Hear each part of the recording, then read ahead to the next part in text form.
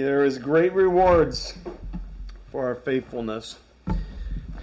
So let's turn to Revelation and see some of those. Revelation 21, and we're in verse 9. Let's see just a glimpse of the beauty of the eternal kingdom where the Lord God will be their light. Revelation 21, and we're starting at verse 9. And again, a recap on the whole book. What have we seen? In John's present, he's exiled on the island of Patmos. The brilliant vision of the resurrected Lord comes before him and tells him to write the things that are. And so he does, and there's a warning to the churches, real churches that were meeting and worshiping together, but also warnings that are appropriate to our churches today, to the body today. And then he was brought up to heaven to see these glorious displays of worship. John was in the heavenlies, and just a glimpse of what we'll be doing for all eternity. And then this description of these end times events, the tribulation, 70 years where God will judge this earth, and in that judgment will bring the Jewish nation back to him and will judge the people at the same time for their sins. And of course, the church will be taken away from all that, raptured away, preparing for the marriage supper of the Lamb and the rejoicing there, meeting loved ones again. We'll miss all that, thankfully. We'll be together. Then we'll return with him at the end. The great tribulation, the last 3.5 years, we saw all that. God's enemies destroyed, done away with. And then we have this beautiful millennial kingdom ruled by Jesus Christ. 1,000 years of perfect righteous rule. What a blessing that will be. And those believers that survive the tribulation will be the people that will populate that kingdom and that we will rule over. And as hard as it is to understand and to comprehend, though, those faithful people that live in that kingdom will have children, and their children will have children. In 1,000 years, there'll be a lot of kids that will grow up. But unfortunately, there'll be a multitude of those that in their hearts, even with Satan chained and Satan having no influence at all, and the beautiful reign of Jesus Christ will turn against them in their hearts. And that is the picture of sin, folks. That's why it's so hideous and it has to be dealt with.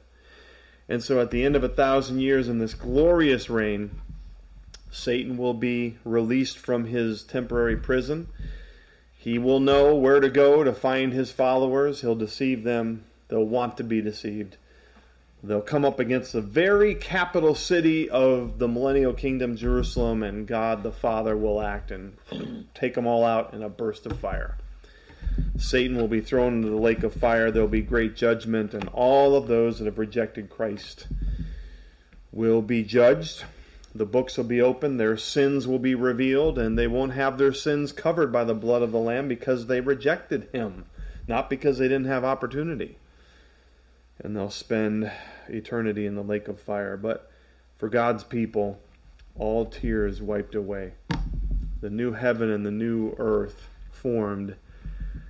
And then we have this continued description of what it's going to be like. And John is trying his best to describe what it's going to be like. But even John he's trying to give details, but there's only so much that he can describe in a human way.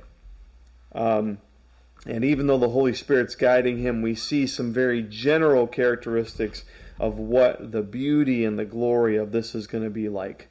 The most important thing will be, though, folks, that the Lamb will dwell there, and we will dwell with him forever.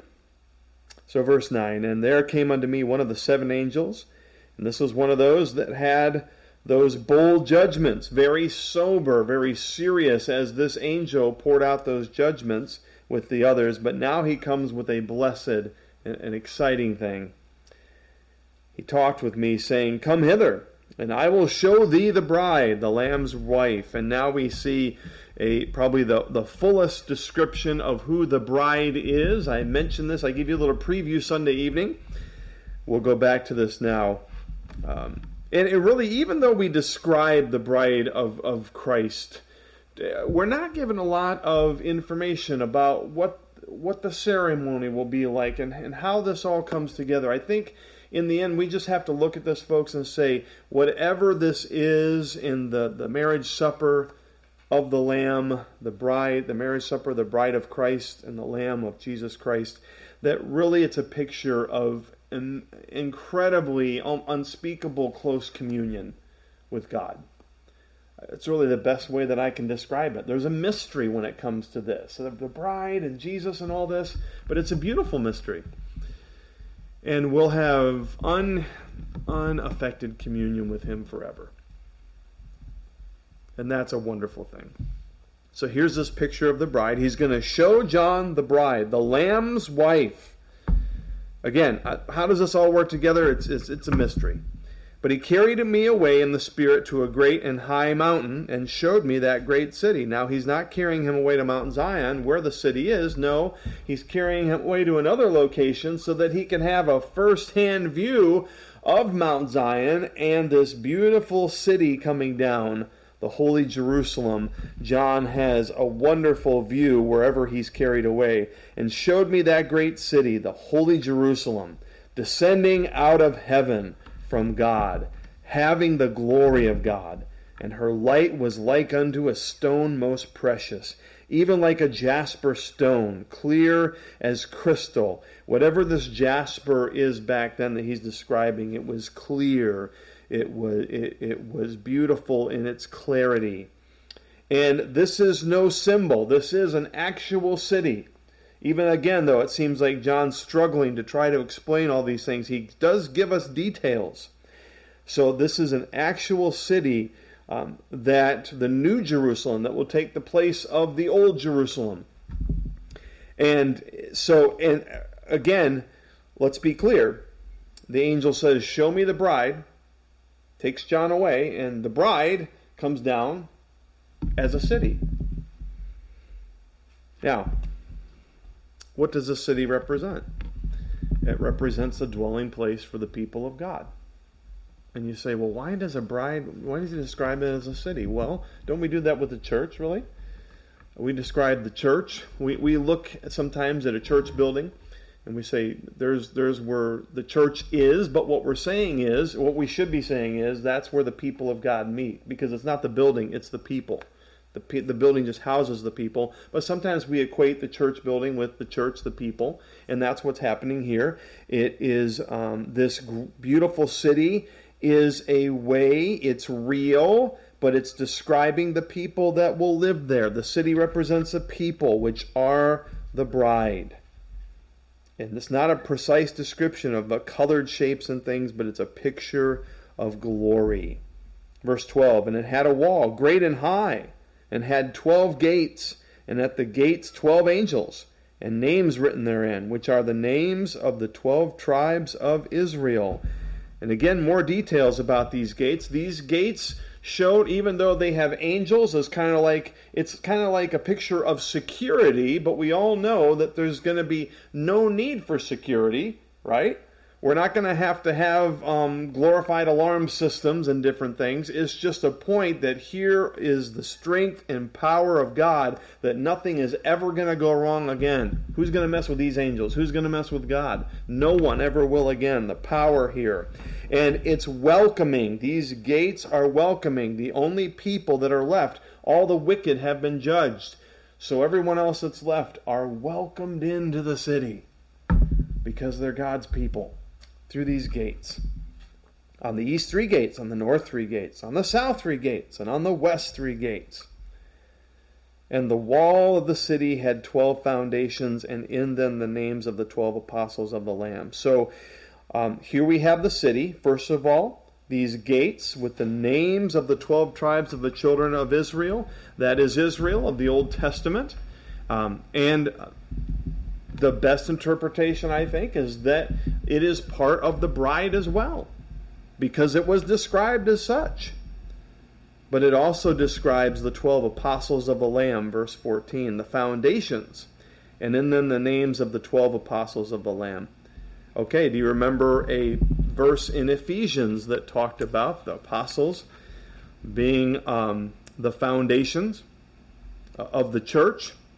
Now, of course, it was built on Christ, but here's a picture of that. Ephesians chapter 2.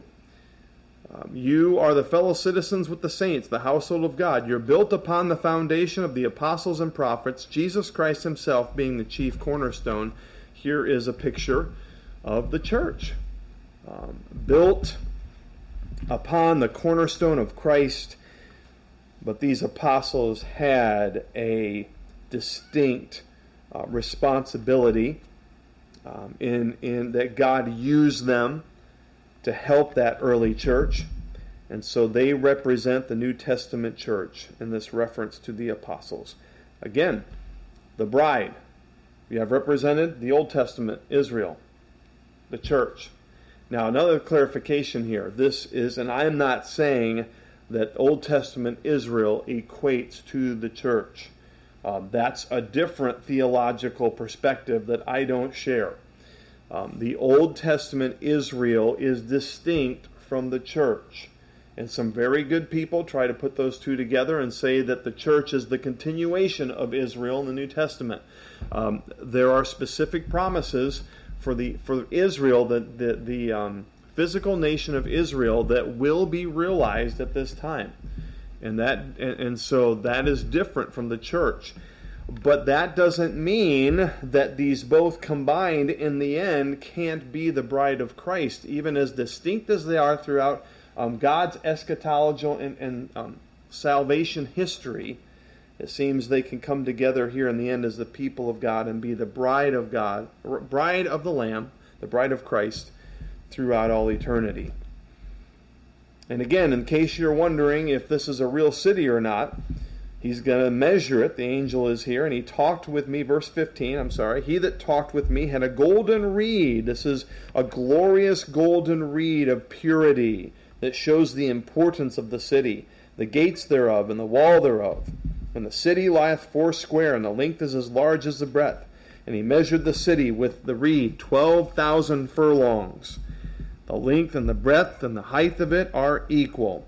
And he measured the wall thereof in 144 cubits, according to the measure of a man, that is, of the angel. And you're probably wondering, now I guess, again, I've got notes in my King James Bible here, so I'm going back and forth, and I apologize for that.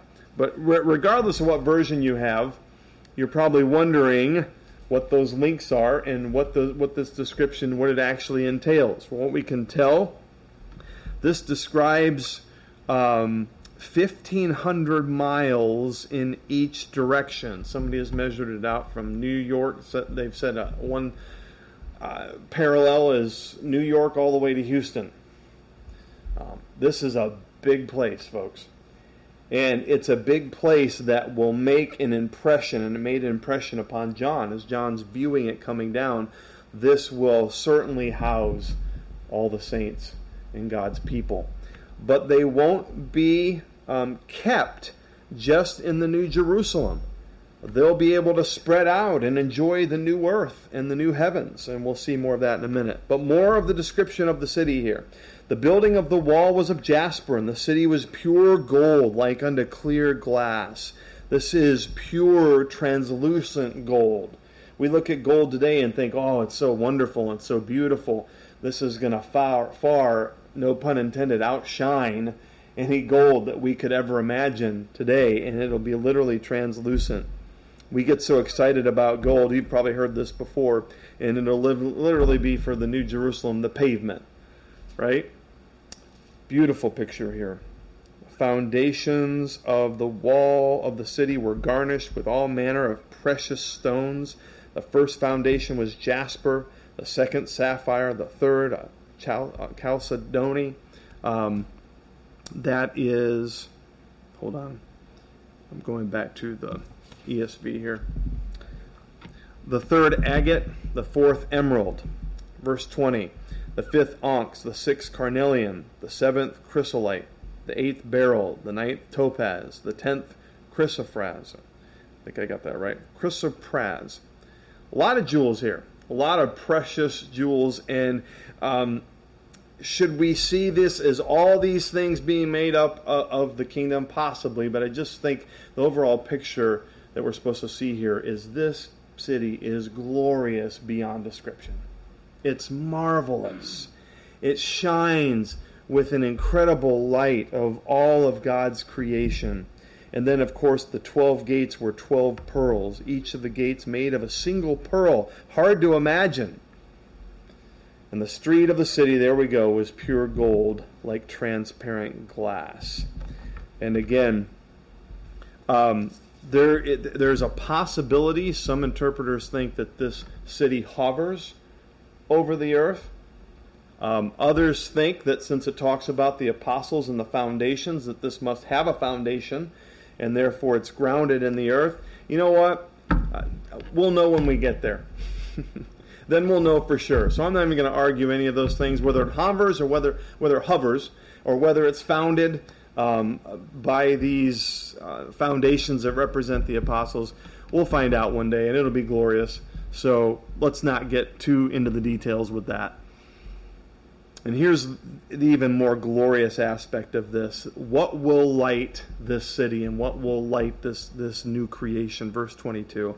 I saw no temple in the city, for its temple is the Lord God the Almighty and the Lamb.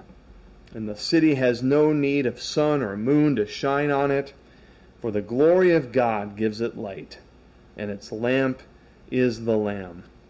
And by its light will the nations walk, and the kings of the earth will bring their glory into it. And its gates will never be shut by day. They have the idea of those gates again that are always open.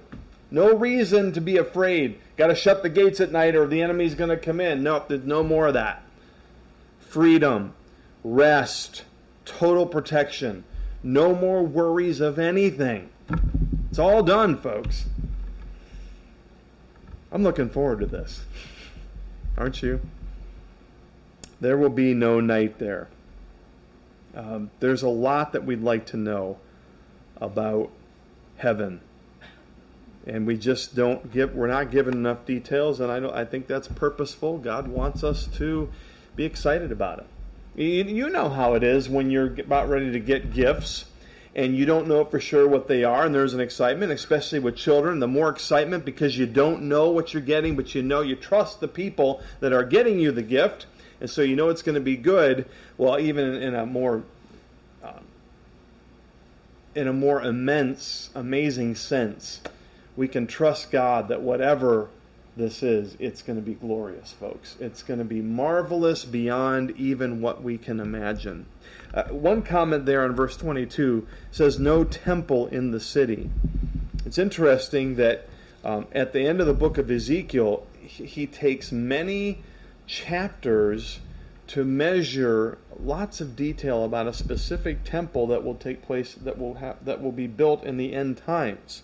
And it's been a mystery for a lot of people.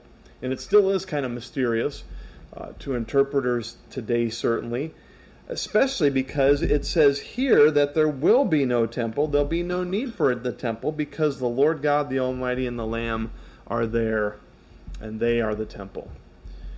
It does seem, I think the best interpretation is that during the millennial kingdom, there will be an actual temple, and it's the one that Ezekiel measures out. Again, there's too much detail and too many chapters at the end of Ezekiel for there not to be some sort of physical temple. I'm just convinced of that. But that will only be during the millennial kingdom. After that, it says here, no need for a temple anymore. The presence of the Lamb will be all that we need. No more ceremonial sacrifices or anything like that.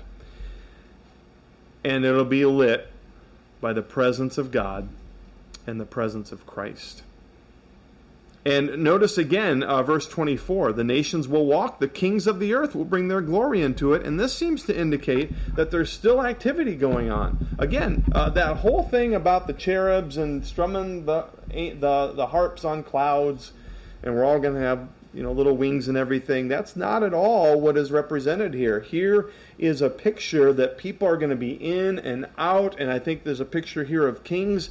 We're still going to have opportunities to reign and to rule with Christ, probably for all eternity. There's going to be lots to do and responsibilities that we'll carry out for all eternity. It'll be a wonderful thing in that regard as well. They will bring into it the glory and the honor of the nations.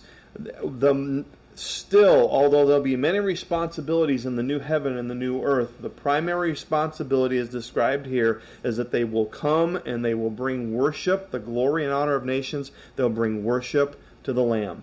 They'll bring worship to the God, to our God. That will be our primary responsibility for all eternity, is to worship Him and to bring Him worship. But, just as a reminder, this is a perfected, glorified state. Verse 27, and there'll be nothing unclean will ever enter into it, nor anyone who does what is detestable or false, but only those who are written in the Lamb's book of life. And here is another warning. Those that have rejected Christ, what was their city that they were so proud of? That awful woman that was described as Babylon. That's their city. What happened to their city? Ultimately destroyed. Evil done away with. For the followers of Christ, we get the glorious, eternal city of the New Jerusalem. The gold, the pearls, the presence of the Lamb. And we're reminded here that we have a choice. And that if we choose to reject Christ and we follow after our own sin, there will come a time God will deal with those who choose their own way. He will not allow them to continue on in their own way throughout all eternity. He will not allow their sin and those that do detestable things to enter into this eternal kingdom. There'll be no more of that. And so we have a choice. Choose Christ, be written in the book of life, and experience the glories of this kingdom for all eternity. Or be thrown into the lake of fire because we chose our sin and we're not allowed into this glorious kingdom. And we need to make that clear, folks.